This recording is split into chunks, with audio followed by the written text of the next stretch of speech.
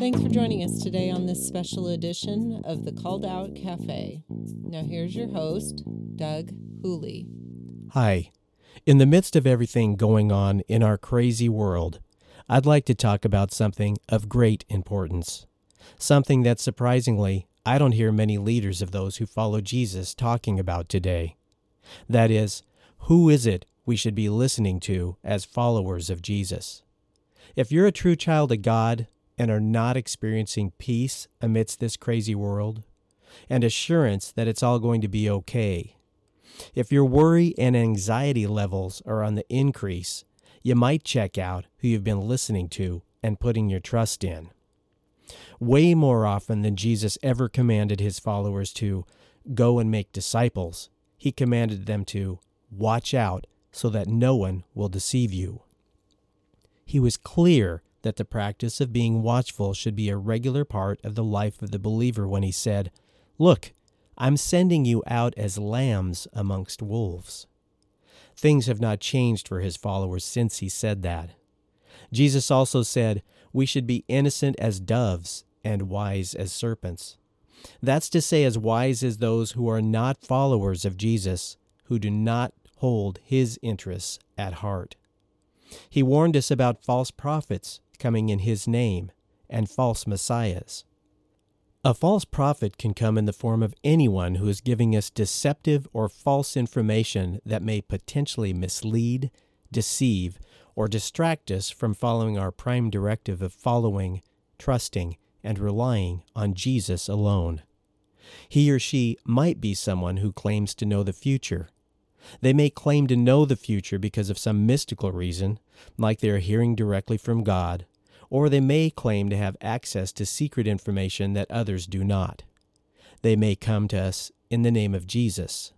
They may come quoting Scripture.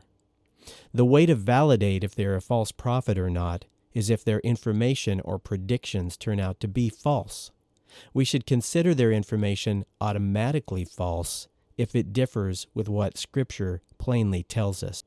Beware of explanations and excuses when predictions don't come true or don't happen just as someone said they would. False prophets have a way of stringing people along who've placed their faith in them after they were wrong. A false prophet may also be a false messiah, but a false messiah will also be someone we're putting our trust in to save us at a level that only Jesus deserves. Jesus called false prophets ravenous wolves who come in sheep's clothing.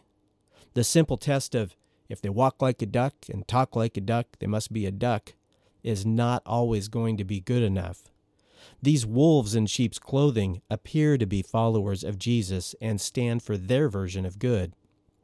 They say, we'll obtain their idea of good if we follow their plan. It takes discernment to tell if they're speaking as fellow followers of Jesus or as false prophets. Discernment that comes by knowing the principles taught in Scripture. No human deserves our unbridled, unchallenged trust. That must be reserved for Jesus alone. Whether they are your pastor, some sort of internet prophet, a radio talk show host, an author, a media outlet, or all of the above, everything must be checked out.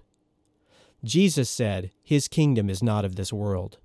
Multiple scriptures tell us that his kingdom is still not of this world. When he ascended to heaven, he didn't charge us with building his kingdom on this earth in his absence. He told us to abide until he comes. He told us to be watchful until he comes. He expects us to stay firm in our trust in him amidst all the crap storm around us until he comes. The status of you and I today, if you belong to Jesus, is that of being aliens in a strange land. He will bring with him his kingdom one day, literally, to this earth. That is the kingdom we are citizens of. That is when things will be put right. And that is when my scripturally based hope is placed on. Now, I'm not talking about everyday decisions that God gave you the ability to figure out using your own wisdom.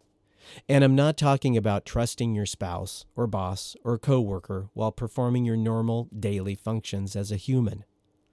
I'm talking about the issues that may be wearing on your soul. Is the world as I know it ending? What if we lose everything? What if all those I love die? What if I'm left alone? What if the other side, whichever political side you're on, starts changing everything? Those kind of things. Well, when I was growing up, it seems like there was still an emphasis on separating out commentary from the news. But the line between editorializing and the reporting of actual events today have been erased. Also, anyone with access to the internet can put out their theories, speculation, and fantasies, even if they have no basis whatsoever. Those false ideas are given a life as people who may be anxious to hear alternative explanations receive them as possible truth and pass them on. Who should we be listening to? The words of Jesus and his apostles given in Scripture and illuminated by the Holy Spirit. Of course, it's okay to listen to trusted, what I'll call elders in your life.